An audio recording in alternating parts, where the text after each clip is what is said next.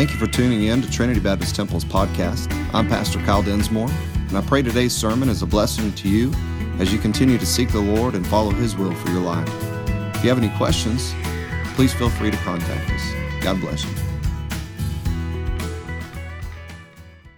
Tonight we are continuing our study on spiritual maturity, and we're going to be looking at the fifth impedance. So far we've seen 5 marks and 4 impedances to spiritual maturity, and last week we saw mark number 5. Does anybody remember a week ago what mark number 5 was? Some of you do. Come on.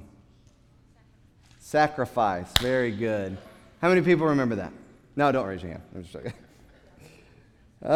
So it was something very important.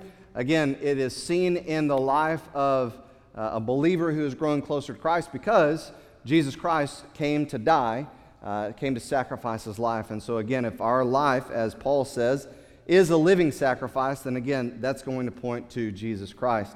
Again, the closer that we grow to Christ-likeness, the closer or the more spiritually mature we come, I believe there's more aspects of our life that are defined by sacrifice, with our time, talent, and treasure. You look at a life of somebody who is more like Christ than they were, a month ago, a year ago, and that's what it looks like. Again, the epitome of the life of Jesus Christ was sacrifice. And so tonight, we're going to look and see the fifth impedance, and this is something really amazing. Again, we had our men's Bible study last night. We'll be sharing several things in tonight on what we looked at last night. And again, you have to understand there's things that were already prayed about and prepared for before. And so it's just neat to see how God works in all of this. So I'm excited for this tonight. So let's pray and we'll look at this. Father, thank you again for this time. Thank you for all the blessings you give us. Thank you for the opportunity we have to gather and worship you. Lord, it's such a privilege to meet together, to huddle, if you will, and to be unified, and all in effort so that we'll go out and we'll make a difference in not only this community but in the culture as a whole. Lord, we realize that you've called us to be different. You've called us to be your children, and the world is just not very kind to you and your kingdom. Again, we see that you gave your life for the sin of the world, and God, we're just thankful that we can be your children by your grace. We're thankful that we can learn from you, that your word is truth, and again, we're just thankful for the opportunity to be in it tonight together. And we ask you to just move now, that the Spirit would have full reign. Use me as a vessel so that you get glory, and you get glory alone. In Jesus' name, amen. You get notes? Everybody got notes? Okay, good. All right, so right off the bat, the fifth impedance, you can jot this down, is information without application. Information without application. And this is something, again, we've been doing in our Iron Sharpening Iron, our men's fellowship and Bible study. For the last 6 months, we've been doing Kingdom Disciples is the title of it, and it's in the host or the creator is Tony Evans, and he had a lot of great things to say throughout the course of this last 6 months in the 6 lessons that we went through. And one of the things that he said, it really stuck out, was this idea of information without application. We could say biblical knowledge without understanding. And I've taught and preached on that before, that I believe that what we see in Scripture are, if you will, like 3 levels of biblical knowledge. The first level would be biblical knowledge, is you know what the Bible says. You have been in Sunday school class, or you read, or you've been in church. You know what the Bible says. You're familiar with it. You may even have memorized scriptures. You may even know how to point people to certain scriptures. You have biblical knowledge. I believe there's a step up from biblical knowledge in this area of biblical knowledge, and that is understanding. That is when you not only have the information, you not only have the knowledge, but you're applying it in your life. You're putting into action what you know God's Word says. And so that reveals itself in, again, by way of understanding. So you understand, therefore you practice it. It's not just something that you know, it's something that you do. And then I think there's a third tier, and it's the tier that everybody should be striving for, and that is wisdom. In the area of biblical knowledge, you know what the Bible says, then you start applying what the Bible says, and then you come to a place of wisdom in your life to where all of that knowledge and the application that you put into place governs everything you think, everything you feel, everything you do. And therefore, you are operating in godly wisdom. It defines your life. So to say you have wisdom is to say that you're being governed by biblical truth, biblical knowledge. And so, again, Tony Evans talked about a couple of different things in a couple studies ago that I thought was very important to share. And again, tonight is the night I want to share it. He talked about two different types of statuses. He talked about milk status and meat status. And so I put that in your notes. And the first, milk status, basically means they can't digest meat. If you are in a milk status, in other words, you say, what in the world is he talking about? In Hebrews, the writer talks to the readers, and he says, I wish I could give you meat, but I can't. You know, and up to this point, I've been giving you milk, and I wish I could give you more, but you won't have it. We can't move on to more important things. And so it's those people who won't move beyond milk. It's not natural for a person, it's natural for a baby to be drinking milk, but once they get to a place where they can start eating real food, it's not natural for them to continue to drink milk as their substance. It's natural for them to progress on to solid foods and to begin eating stuff like that. And so, spiritually speaking, it's that person who never goes beyond just that surface level of knowledge and maybe even a little bit of application in their Christian life. They have that milk and they're not going any further, many times because they're not applying what they're learning.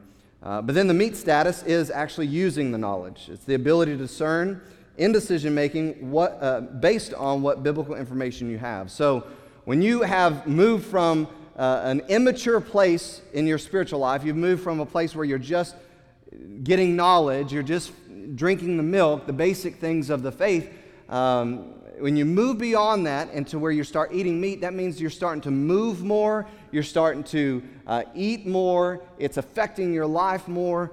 Many of us have had children and know that while they're on the breast milk, things are really good when it comes to the digestive tract. But then you move them to formula, and when they move to solid foods, what happens? Everything changes, right? Everything changes. And so, again, that is the progression in our human lives. But when we start growing spiritually, we begin eating meat, things change. Things are different. We move more. The results are different. Understanding, as I said a while ago, is application of knowledge.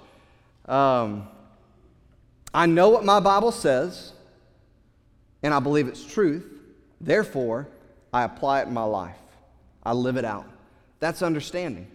That's spiritual understanding. When you can say, I'm reading the Bible, I'm faithful to hear teaching, I'm faithful to hear preaching, I'm faithful to, be sharpened by the Word of God and gain biblical knowledge, to hide God's Word in my heart that I might not sin against Him. I'm reading, I'm studying, I'm letting it be a lamp unto my feet and a light unto my path. It is beginning to affect everything that I think and everything I feel, and I begin to apply it in my life. Again, that's understanding. When you take what you know and apply it in your life is so important. As I said a while ago, wisdom is that next level. Wisdom is when you say, I not only know what the Bible says, I'm not only applying it, but it's governing my entire life. But there's a lot of people that have biblical knowledge, and maybe some in this room here. There's a lot of people I know in our church overall that have biblical knowledge, but there's three things that they do with it that are wrong. Have biblical knowledge, but number one, some people don't apply it, obviously. Some people have the knowledge and they don't use it in their life. Again, they may can quote it. I'm sure everybody in this room, and probably most people and members of our church could quote John 3:16.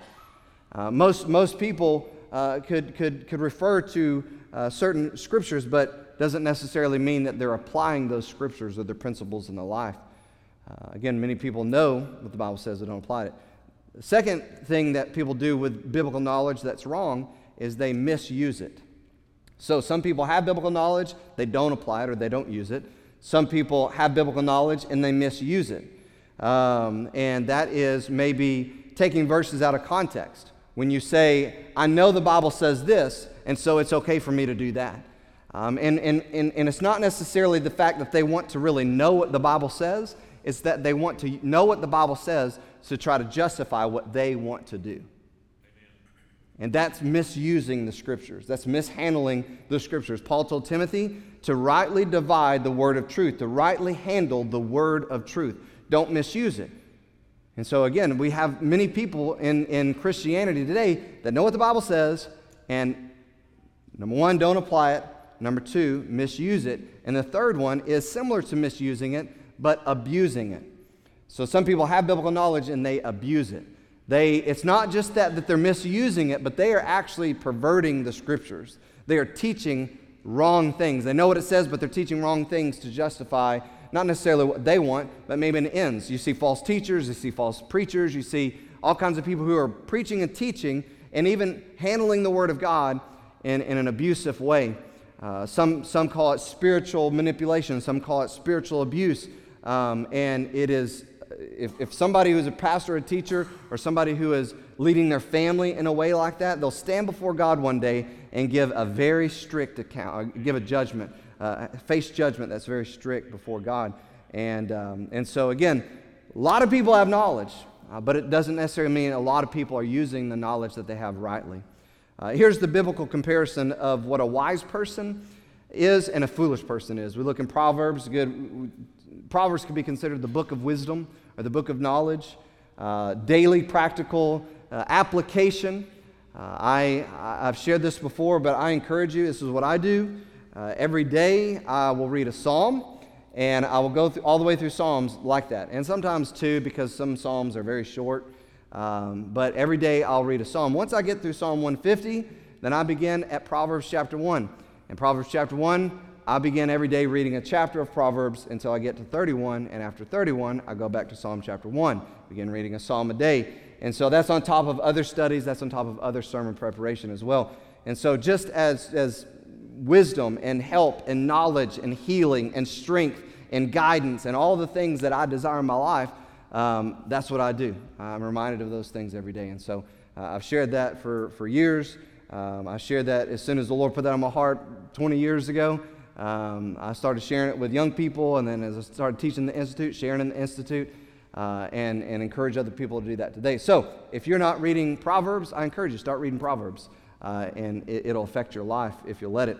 But here's the Bible's comparison between a wise person and a foolish person. Proverbs chapter 1, verse 5 says this: a wise man will hear and increase learning. A man of understanding shall attain to wise counsel. So again, obviously the person who's wise, according to the Bible, will hear what is truth and what is right, what wise counsel is, and will grow from it. It'll affect their life. They'll learn, the Bible says, increase in learning. It'll change their life because they don't only hear it, but they use it, they apply it. If this is wrong, they stop it. If it's right, they start doing it. Again, a wise person will hear that and they'll learn, they'll grow from it. But we skip over to verse 7, it says this: the fear of the Lord is the beginning of knowledge, but fools despise wisdom and instruction. So, you say, maybe you're in a Sunday school class, maybe you're even in a church service, and you're not attending to the Word of God. In other words, you're not being attentive to what God's Word says, or you're not listening to what is being taught about God's Word. That is to despise instruction. That's to reject instruction. Some people reject instruction by way of looking on Facebook or looking up scores or looking up the news. Or some people reject instruction by daydreaming or doing other things. Again, whether it's in a sermon, whether it's in a lesson, the Word of God is to be learned from. Again, for 20 years, I've been reading Psalms and Proverbs every day. It never gets old. It never gets tiring. Now, there are days that my flesh is weaker. There's days that that I'm not as in tune as I should be. But it never fails. The Word of God is always rich. It's alive. The Bible says that it's sharper and than any two-edged sword. It's real. It's applicable. It's useful. It's profitable. And so again, if we hear the Word of God and respond to it, that indicates wisdom. But if we are not willing to receive the Word of God, we're not willing to listen and receive instruction, the Bible calls that person a fool. So the question is this: are you truly listening if you hear something that requires a response but don't respond? Are you truly listening if you hear something that requires a response but you don't respond? Again, you may hear it, right? We hear a lot of things in our life, but we don't necessarily listen to a lot of things in our life. There are things that we will yield our life to and we'll listen to it, and it'll impact our life for the rest of our lives. I'll give you a good example. We could start naming movies in here, right? Or I could start saying lines of movies, and there would be people in this room that because you listened and you gave your full attention to a movie 20, 30, some of you 40, 50, or 60 years ago. I mean, I don't know those movies, but I could say the lines, and you would say, oh, that's from John Wayne's blank, blank, blank, or that's from this movie back in the 90s, or this movie that just came out, that's from Iron Man, or this or that. I don't know. I'm just throwing movies out. But because we engage, because we choose to listen, because we choose to be engulfed by the content that we are experiencing. The sad truth, the reality of the fact is, many times we will listen, we will attend, we will engage something that the world gives to us way more than what God has preserved for us by way of His Word.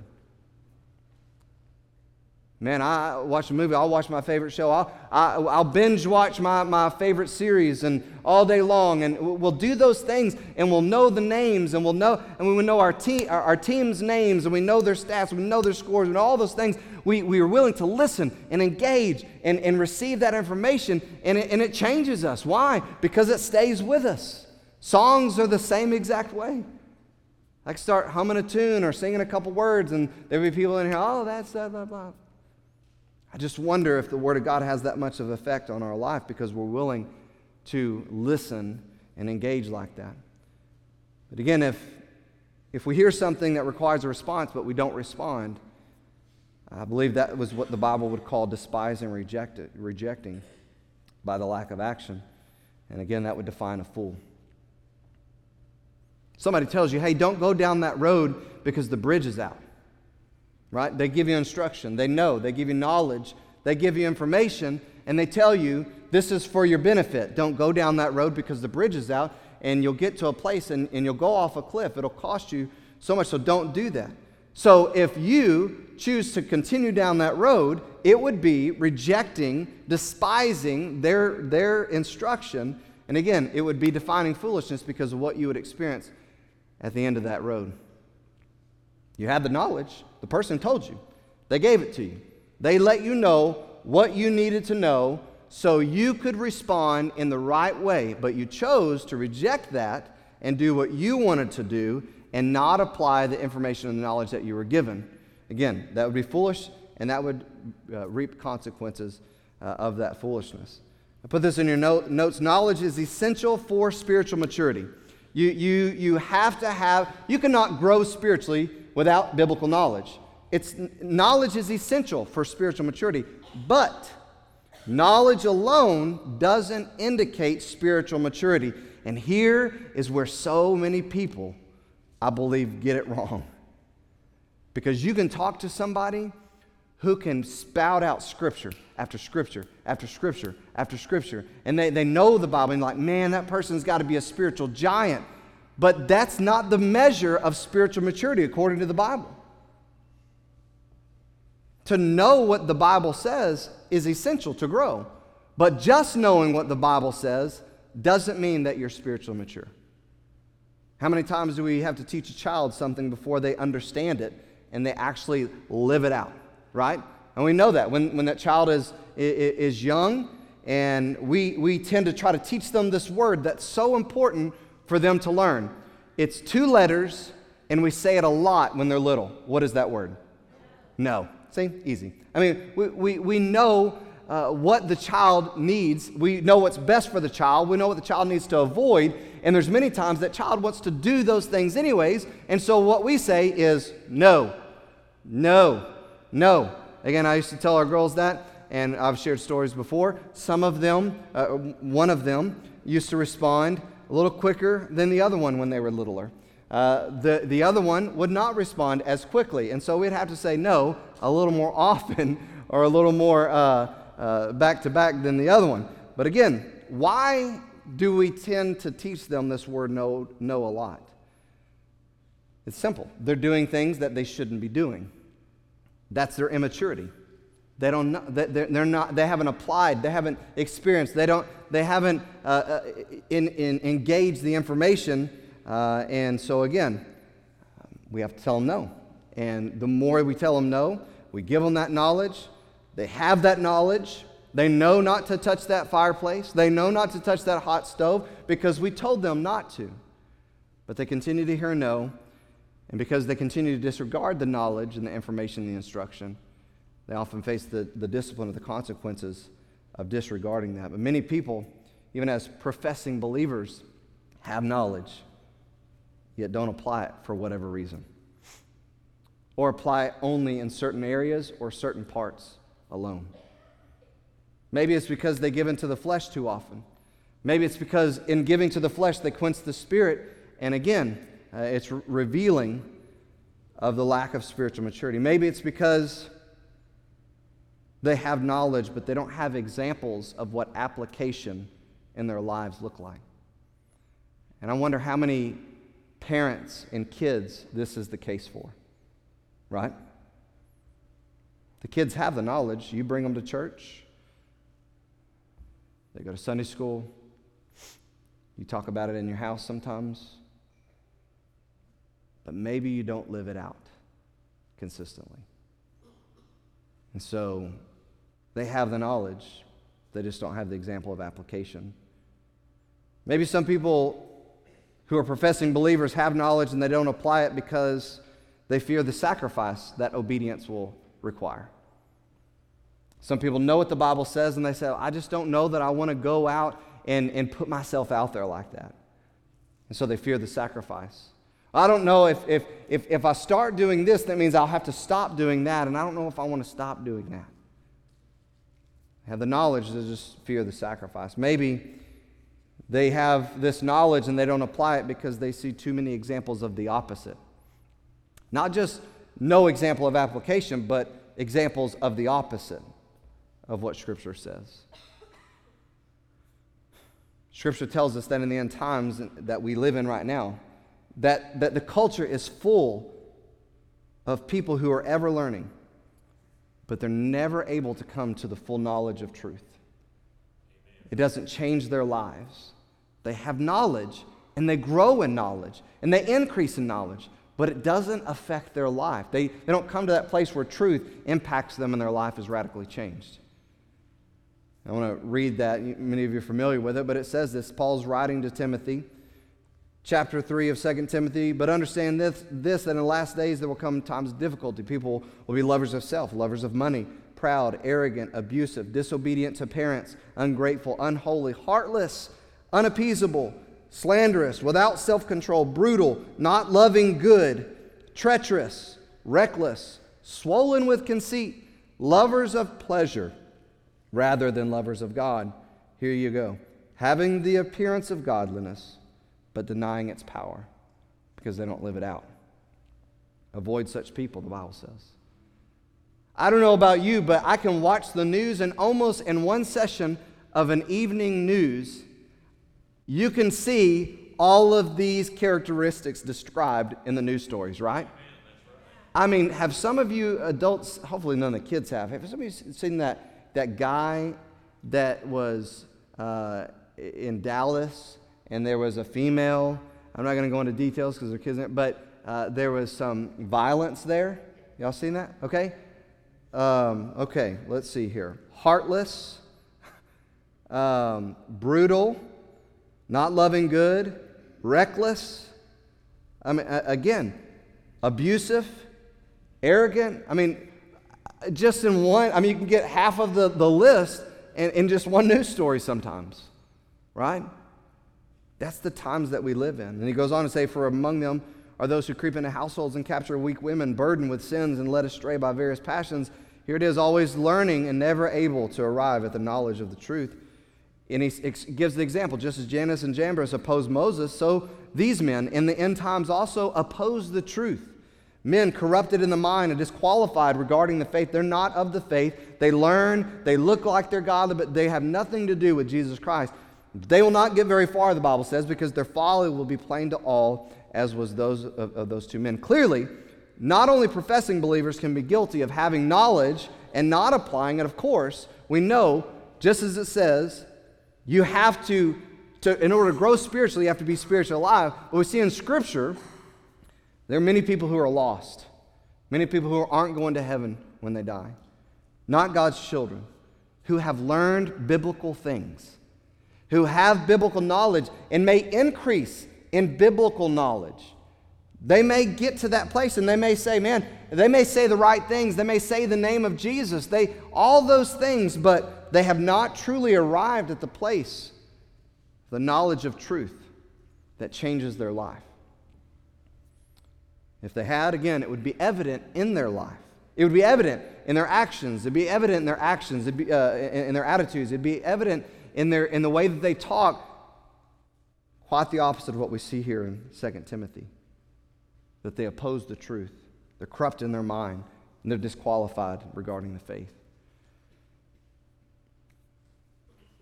So many times you can't teach a person who has knowledge and no application, anything.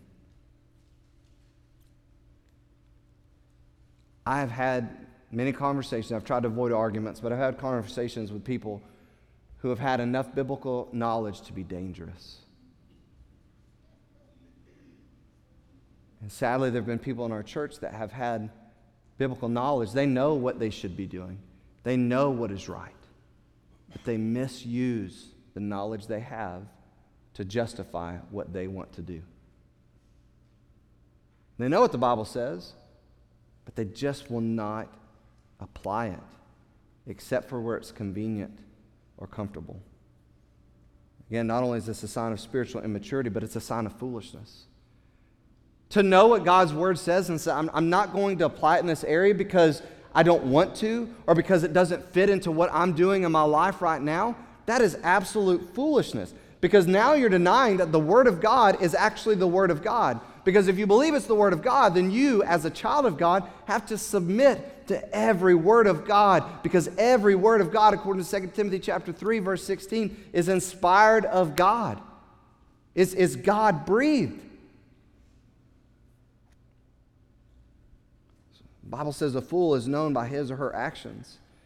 What does that mean? Their actions, attitudes, and speech. And so when we look at the definition of fool, it says you'll be able to know what a fool is. Proverbs chapter 10, verse 14, wise men lay up knowledge, they store it up and use it, but the mouth of the foolish is near destruction. In other words, the mouth of a fool brings ruin.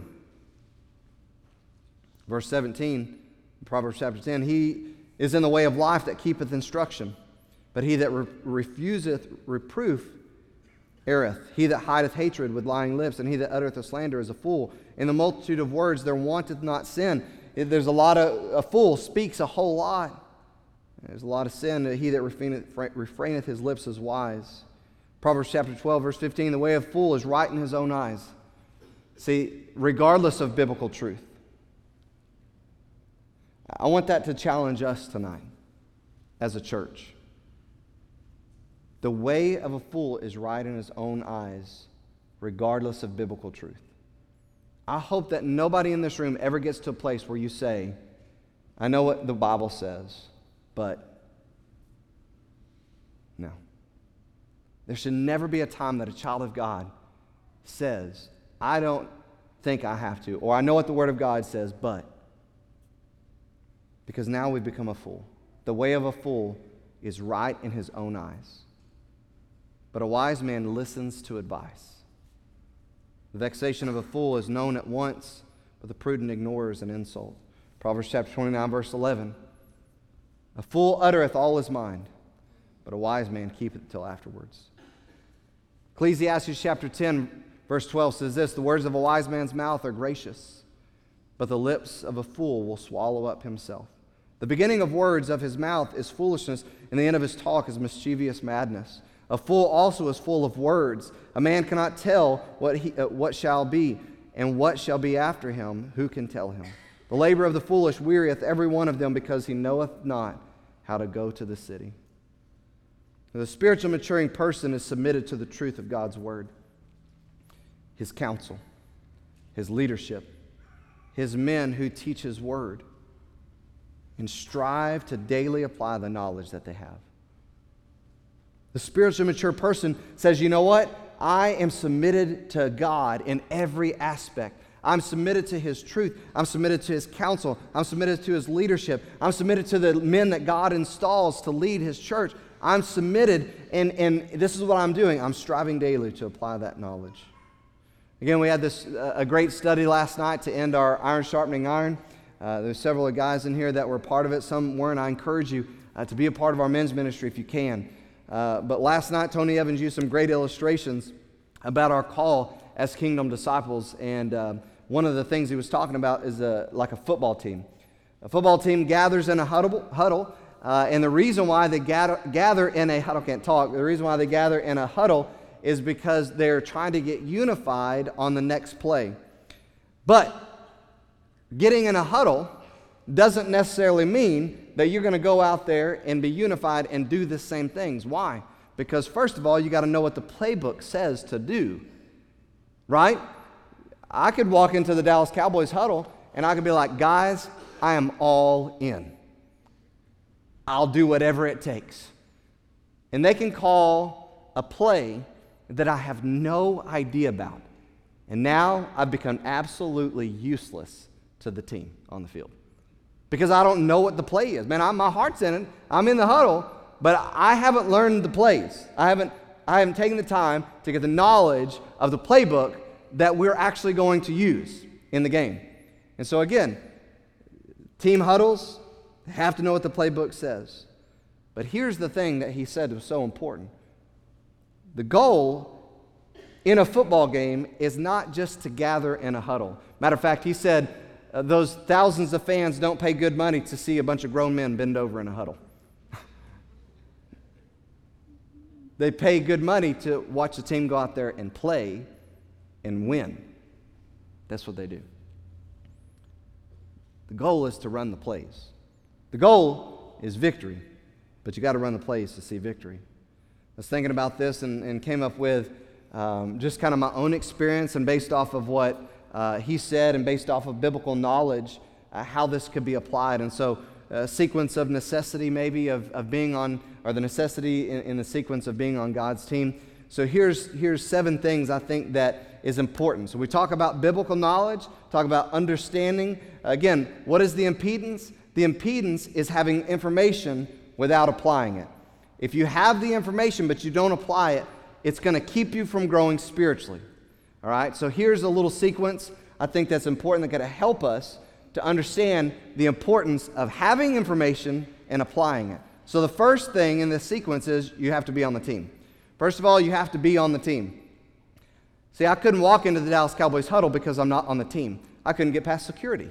I couldn't get there. I'm just not on the team. So they would be like, no, you're not going. You have to be on the team. Again, we're talking about spiritual things. In order to move to spiritual maturity, you have to have a spiritual relationship with the Lord. So you have to be on His team. And not only that, I've talked about this before, I could be a fan and I could be so excited about how good my team is doing, but I'm not going to experience the victory like the team experiences the victory, right? Because I'm not going to be the one that's in the locker room after the championship celebrating the victory. I'm not on the team, you know? And so I'm a fan. I watch that on TV. You hear about it. You see pictures of it. But if you're not on the team, you don't experience the rewards like the team experiences. So you got to be on the team, first of all. Second of all, you have to know the playbook, as I said a while ago. The playbook, of course, is the Word of God. The playbook reveals what the mission is, what the plan is. If you don't know what the playbook is, if you don't know what the mission is and the plan is, And beyond that, your role in that. So that would be your gifts and abilities. Then you're not going to move to application. You're not going to have information, you're not going to be able to apply it. So you have to be on the team. You also have to know the playbook and your role, right? It doesn't matter. When I was in football, I had a role. And when I was playing varsity football, on offense, I was a tight end. About halfway through the season, I thought, I used to play defense, and I liked hitting people. But they moved me onto offense because of different skill sets. And so they said, we've got some other people to do this. We need you here. And about halfway through my senior season, I thought, this is my last year to play football. I don't really get to hit anybody. I mean, I do when I block and stuff, but I want to hit. And so I thought, man, I could play safety. I could go over to the defense. I could play something else where I could hit people. But as much as I wanted to, I couldn't just walk into the defensive huddle and say, okay, guys, this is what I'm going to do. You know, I had a role. I had a role on the team. It was what was best for the team. And I had to get in the huddle, and I had to play that position that I was assigned to play. In the church, God has given you gifts. God has given you abilities. And He wants you to use those for the team so that we accomplish what the mission is. We have a new members class, and everybody that goes to the new members class, I talk about gifts, and I talk about opportunities in the church to use your gifts and to be active and involved and serve. Why? It's not because of anything of man. It's what God says we're supposed to be doing so that we edify one another, so that we're strengthened, and so that we go out and we accomplish the mission once we break the huddle. That's why it's important to know your role. Thirdly, you have to work out. You have to practice. You have to be prepared and unified with the team and its goal, right? Because here's what the deal is. Sometimes things come up and you can't make the practice, right? That's the reality. There were very few times that I missed a practice when I was in sports. And the reason why is because, first of all, listen, I wanted to be there. I didn't want to be in the 100-degree heat, okay, in 2 days. I did not want to run 2 days. I didn't want to go and experience the misery that my body, I didn't want any of the bad things. But you know what? You know why I wanted to be at every single practice? Because I was a part of the team. And that's what was needed. I needed to be at every practice so that I could hear what the plan was, what the game plan was for that week. I needed to be at every practice. And whenever I was not at practice, you know what happened? I missed being at practice. And I felt like I was missing something. I was missing a piece. Like, even though I might have watched the rest of the film and may even put in extra hours and extra time and catching extra balls or whatever, I mean, I still felt like, man, a part of me is not, I feel a little incomplete this week. I missed a day of practice, which again, I didn't hardly ever do. But again, you have to work out. I couldn't just say, you know what, I'm on the team, and I know that the team is in the weight room today, or we're doing the mat room today, or we're doing this, but I don't feel like doing that. No. I had to work out, had to be in shape. You have to work out, you have to be in shape, you have to do what you are designed to do to get better at what you're doing. Because if everybody wasn't doing that, then we weren't going to accomplish or meet our potential. Our coaches used to tell us that. You know what potential is? It's nothing unless you put it into action. Potential is a whole bunch of nothing. I mean, you have the greatest potential, but if you don't put feet to things to see it out, it's useless. And so again, you have to work out, you have to practice, you have to be prepared, you have to be unified with the team and its goal. Can you imagine a guy on a football team, let's say the Dallas Cowboys, okay, let's even throw out a star. Let's say Ezekiel Elliott, okay? Oh, there's a good example there, right? Y'all remember the year that he got in trouble? And he had to sit out most of the year. He was under investigation, and they were appeals. How bad were the Cowboys? Horrible. They were horrible. They were out of sync. Ezekiel Elliott wasn't reaching his potential. They were not at all what they could be, because he wasn't there as much as he should be or could be. And so again, we see the effect when the faithfulness isn't there, and that's number 4. You have to be faithful or you might miss adjustments, right? That's the reality. This is the practical part of it, even in church, right? In our church. There's times that we say things, or we announce things, or we talk about things in one service, and if you're not in that service, you may show up the next service and be like, what are we doing? What's going on? I didn't know that we were doing this. Oh yeah, we talked about it last. Again, if you're not faithful, you may miss adjustments. Again, when I was playing football, there were some times that we made last-minute adjustments right before the game. Right before the game. We would go out to warm-ups, and we would go into the locker room right before we go out on the field, and the coaches said, okay, I know we talked about this and prepared for that, but I want to do this off the bat, and I want to see how they react. And so, again, last-minute adjustments. But if we're not faithful, if we're not there, if we're not connected, then we're going to miss sometimes the last-minute adjustments. And I'm not just talking about what we're doing as a church, but that has to do with being unified with the team, unified, knowing what's going on, knowing so that you can give your very best. You have to be there every time. You have to be there every practice. You have to be there every game. You have to show up. You have to give your all. That's what it takes. The 5th thing is this: you have to be in tune in the huddles, or in the huddle, or you may miss the play call. I remember sometimes we would be winning a football game, and people start getting kind of relaxed and joking around and messing around, and the quarterback goes, guys, hey, come on, we got play clock's running, let's go. Listen, this is the play.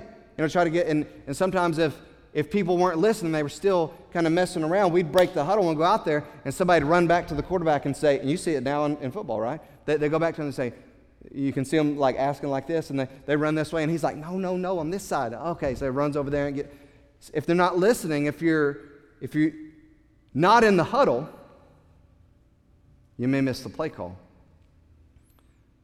Again, what we're doing tonight is huddling. We're huddling. We're getting on the same page. We're hearing the same things. We're being challenged and encouraged with the same things. The 6th thing, you have to break the huddle and execute the game plan. Execute the plan. Right? We have not been called as the people of God, the church of Jesus Christ, the ambassadors of His kingdom. We've not been called just to gather in the huddle. We've been called to go ye therefore. We've been called to go outside of our huddle, of our gatherings, and take the news that has transformed our lives, the light of the glorious gospel, and let it shine on a world that's in darkness. Because if we don't, and we hide our gospel, then the gospel stays hidden from those that are in darkness, who the God of this world has blinded their eyes. So we've got to break the huddle, and we've got to shine the light of the glorious gospel. Got to break the huddle in order to execute the plan. Listen, it's not just your responsibility to be here in the huddle. Now listen, but you got to be in the huddle. I know you're here on a Wednesday night, but I'm talking about every time we huddle up. You got to be in the huddle. You got to be in the huddle, because if you don't hear what the game plan is, how are you going to go out and do what you've actually been called to do? And so I'll do it on my own. So that's how teams operate, right? Is that how teams operate? Well, I know the team got together and did this. We used to have team meetings. You know what we do? We talk about what we need to do as a team. Outside sometimes of what the coaches would say. But it was always in line with what the coaches said. We were holding each other accountable. We were encouraging each other. We were exhibiting leadership among each other. It was, this is our plan still. It doesn't change in it. We have got a goal. We've got a plan. We've got a game plan. We've got to get it accomplished. And so we're never going to miss a team meeting. We're never going to miss a huddle. We're never going to not listen in the huddle, because we've got to go out there and we've got to execute the game plan. And the 7th, the last thing, you have to give your all, or you could get hurt. You have to give your all, or you could get hurt. I've used this illustration before in talking, and it happened to me. It happened to me, I think, the first scrimmage of my senior year. I was just kind of jogging. I wasn't given full effort in a play, and the play was kind of wrapping up, and I was just kind of lollygagging around the end of the play, and a guy was running full speed, and his leg came around and hit my calf, and it was a deep tissue bruise. And it didn't keep me out of any games, but I had to go get treatment. It hindered my the fullness of my effort that I could give, because it felt like someone had my calf was torn. It was such a deep bruise. Had I been running full speed, I wouldn't have been in that spot. But because I wasn't giving a wholehearted effort, I got injured. Now you can get injured when you're giving full effort as well, but you can't say that it was because you were giving a half-hearted effort. Most injuries occur whenever there is a little bit of pulling back, a little bit of hesitation, a little bit of half effort, because you're not supposed to train half effort. You train full speed. And so your muscles get used to that. Your body gets used to reacting like that. And so half-hearted effort usually leads to injury. I hope you hear that tonight spiritually. We have been called to give our all for the kingdom of God. And if you're only giving half, or you're giving part effort for the kingdom, the chances of you getting offended, the chances of you not wanting to show up to a practice, the chances of you not wanting to be in a huddle, the chances of the enemy, the opponent, being able to do something to affect you goes up tremendously if you give half-hearted effort. If you're on the team, you need to know. You have to know what you should be doing. But not just knowing the plays. It's not going to make you any better if you're not at practice. You can know the plays, but if you're not at practice, it doesn't make you a better player.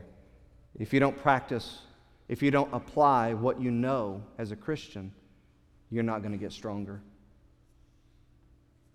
You can get in the huddle, but if you don't actually get out and use it, it doesn't change anything. If you're just sitting on biblical knowledge, you aren't growing towards Christ-likeness. If you have knowledge and you're just sitting on it, you're not growing more like Christ. He was the perfect example, of course, of the opposite, right? He was truth. He was the plan. It's His kingdom. He was the incarnate Word. He had all knowledge.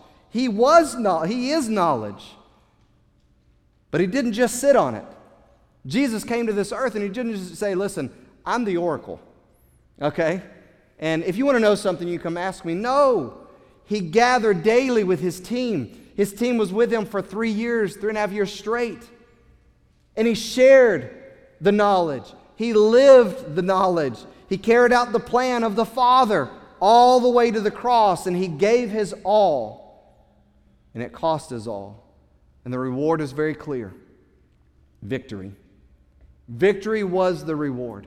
Victory over sin, victory over death and the resurrection. Victory was the reward. A blood-bought church was the prize. And the resurrection to life for all who would believe. So tonight, I pray that you don't have information that you're not applying. I pray that you're not one of those that say, I know what the Bible says, and misusing it or abusing it. I pray that every single one of us, and not only on the team, but all those 7 steps, that, man, we're in the huddle, we're at practice, we're gathering, we're practicing, we're getting stronger, we're applying, and we're going out and helping accomplish the plan, because that's what we've been called to do. Let's pray. Father, thank you for this time. Thank you for the opportunity to be challenged in your word. Lord, I know I've been challenged. It's exciting whenever the Spirit urges us and convicts us, and your word is so real and clear. And tonight I pray that we as a church were unified, that we were challenged again in this. We've not just been called to gather as a church and to sing songs and to hear a message and then go back and not do anything. Lord, we do this so that we go out and we stay encouraged in the mission. We stay encouraged in the work. We stay encouraged to accomplish the plan. We stay challenged in all these things. And so I pray that it would do that tonight. I pray that none of us in this room would be at a place where we're being impeded to grow spiritually because we have information we're not applying, biblical information.